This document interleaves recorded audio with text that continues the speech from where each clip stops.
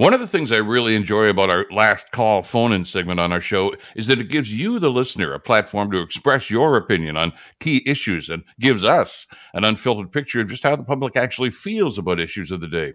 Yesterday's question, what would it take to convince you to buy an EV, was a case in point. Our governments and our automotive industry in general have invested billions of dollars into EV technology and design, all predicated on the premise that we'll embrace EVs and buy them as fast as they can make them. Problem is, that's not happening the way they thought it would. I mean, EV sales are okay, but not great. And although automakers are putting on a brave face, they are quietly concerned about the growing number of EVs sitting on dealers' lots. Maybe those auto experts and politicians should have spent more time listening to the candid opinions of the public like we do every day on our show. Still too expensive, many of them told us. Still worried about how long it takes to recharge the battery and how few charging stations are really available to us.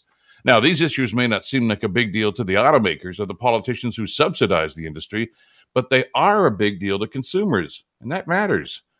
Until these issues and these concerns are dealt with, this EV evolution is going to be stuck in neutral. I'm Bill Kelly.